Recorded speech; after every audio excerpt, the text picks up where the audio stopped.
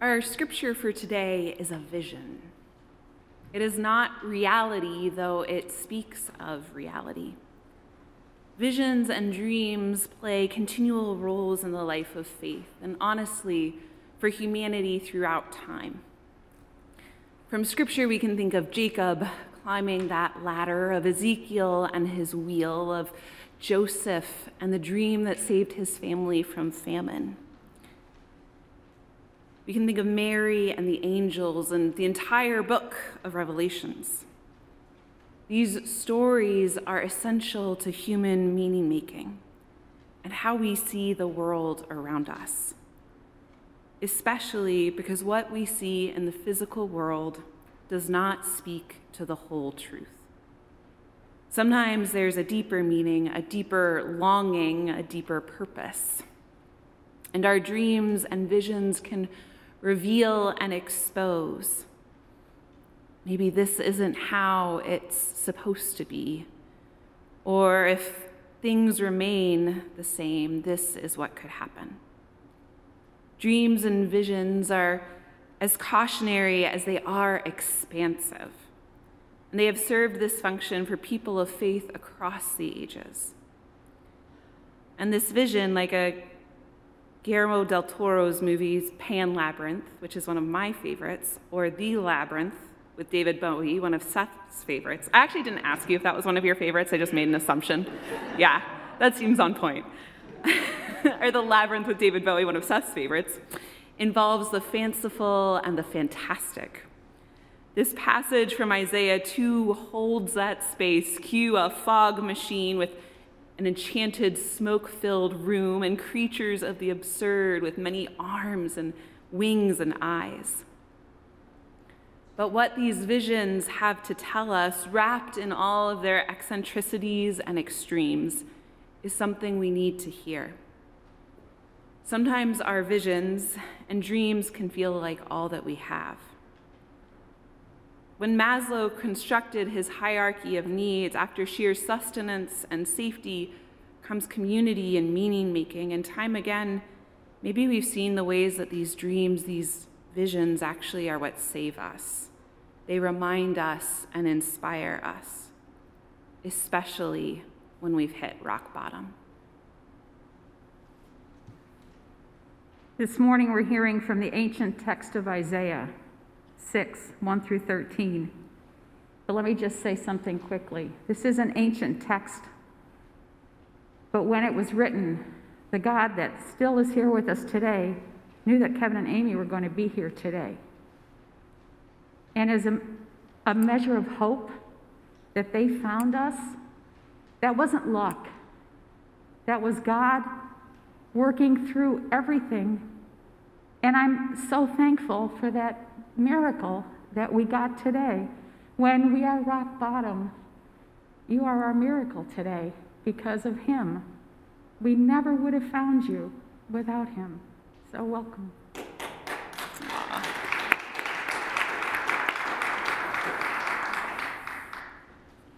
In the year that King Uzziah died, I saw the Lord sitting on a throne high and lofty, and the hem of his robe filled the temple.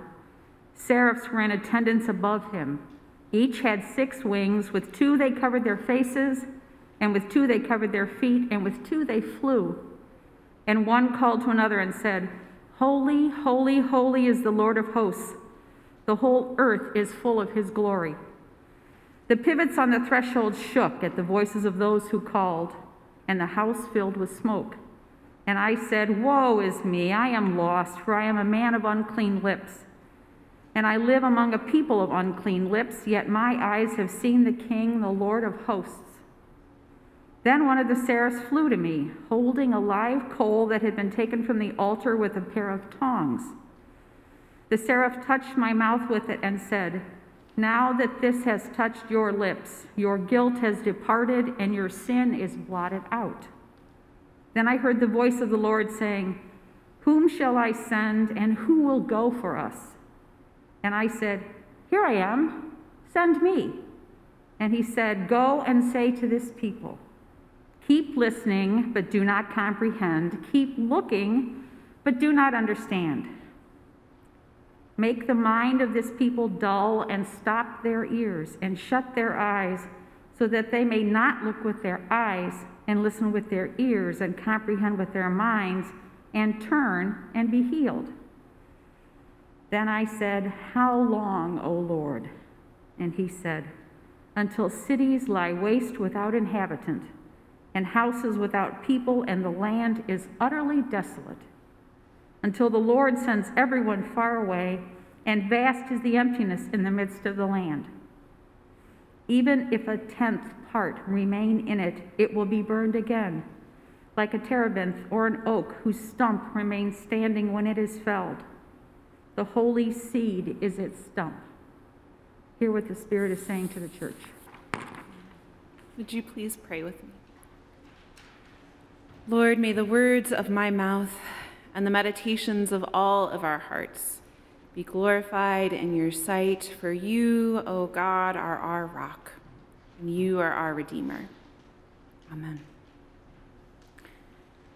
So for over a year now, almost on a monthly basis, members of the church have been gathering for a book club. Now, selfishly, I have to confess, I was wanting a way to connect with folks in the pandemic, and I was wanting a way especially to connect with people from church in the pandemic. I missed seeing you all. We were in that weird space where we weren't physically gathering together here, and I missed even how superficial they are, those little check-in conversations that we get on a Sunday morning. How are your kids? How are your parents? How was your week? And I also have to confess that I wanted to create a group that I would enjoy.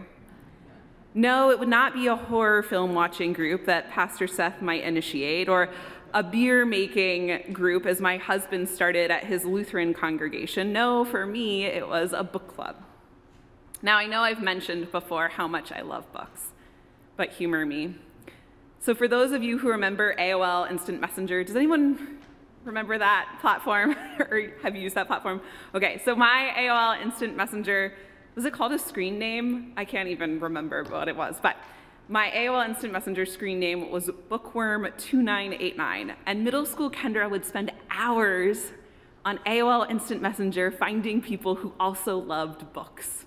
And I would especially talk to my aunt who lived in Texas, and we actually never really talked about life or what was happening in school or anything that she was doing. We would often just send each other book recommendations. What are you reading? And so in the middle of the pandemic, I created this group that I would enjoy. And it has been such a joy to read with you all. And in doing so, we're doing more than just reading, we're sharing our lives with one another. I'm excited that in April and May, 2 members from the church will be leading group conversations while I'm on parental leave, so be on the lookout for that, shameless plug. But books, I have always believed, like visions, have the opportunity to bring out truth in us and in our world. Maybe that's why today so many people are afraid of books. Sometimes I wonder if the people banning books have actually read the Bible, because if they knew the revolution that it contained within its pages, would they allow it to exist? Now, while the Bible holds holy wisdom, I believe there are many books that hold deep truths, dreams, and visions within their pages. A byproduct of this group that we created here at church are the recommendations I've received of books that I should add to my list to read. If any of you have recommendations, I have an ongoing list. But there's no quicker way to my heart than a good book recommendation, and maybe that's why my husband Dan and I joke that the aesthetic of our home, not beach chic or cabin savvy, is actually literary. And why we fell in love in the Divinity School library, stacks of books surrounding us, the blue glow of our computer screens reflected in each other's faces. But one book a member recently recommended has stuck with me. Thank you, Dee Dee Foth, if you're here today. She had just finished reading it for another group, and the book is called The Choice. It's one woman's story of survival as a Jew in the German death camps of World War II. a rock bottom that was thrust upon her and the other women in her midst. And amidst the horrors of evil embodied, there were also visions and dreams. The author tells of how on nights they would make feasts for one another. They would make feasts with their words, going over beloved recipes and holiday menus, perfectly constructing the tastes, the sights of candle flickering on tables, of embroidered tablecloths, the smells of home in their minds. Because that is where we go, after all, when we hit rock bottom. We go home for the comfort, for the healing, for the care. When we hit rock bottom, we go home. And that is where we find the author of Isaiah going within our passage today. See, Isaiah is written in three main parts. The first part, where we find ourselves today, is the before. The Babylonian exile is coming. The temple, where the holies of holies, where God was thought to literally live, will soon be destroyed. And the families and communities will be scattered, isolated from one another, untethered and unmoored in a world that feels so foreign to them, where the ways of connection are cut off. We, in a lot of ways, know this world. We, like Isaiah, cry out, "How long?" It is the wilderness we have wandered through these past 2 years. Maybe it's a wilderness that we knew too well before this pandemic because of grief or mental health or illness. It is a place where others have not been able to come with us, where we have wondered if God truly lives with us, or if, like the ancient Israelites, our God's home among us has been destroyed. And it feels at times like God too has fled for some better place, some safer shore that's less complicated than where we find ourselves. The passage from Isaiah starts with an acknowledgement, a foreshadowing of what is to come. The king who's provided stability is dead, and change, the only guarantee in life, is upon them. Isaiah recognizes the need for this change within himself. He can't remain the same as he has been and go forward.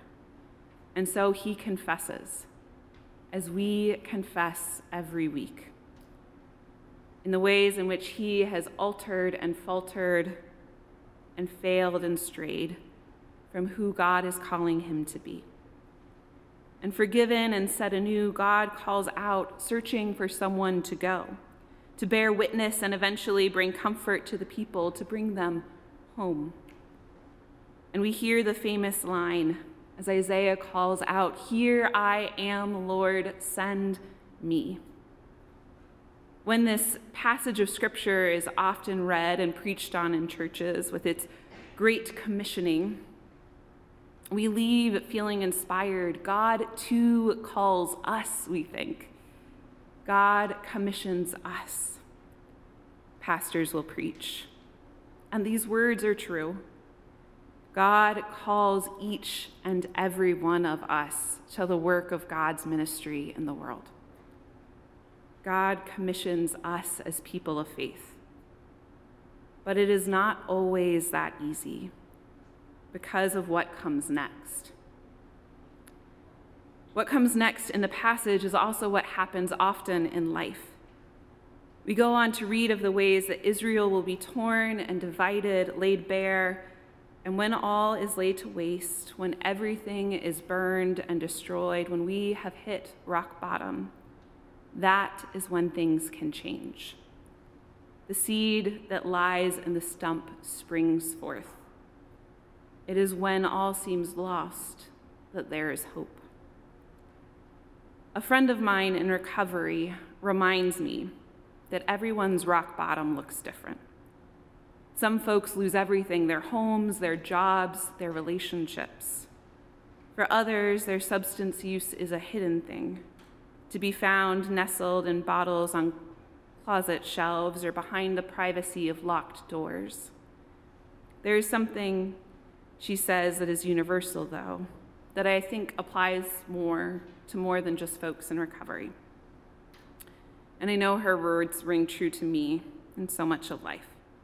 She says these rock bottom moments are when you know you can't keep going forward as you have been. Something has to change. Maybe all around you isn't laid to waste, but you feel laid to waste. And yet in that moment, there is a seed of hope. As God spoke of in Isaiah, rock bottom isn't the end.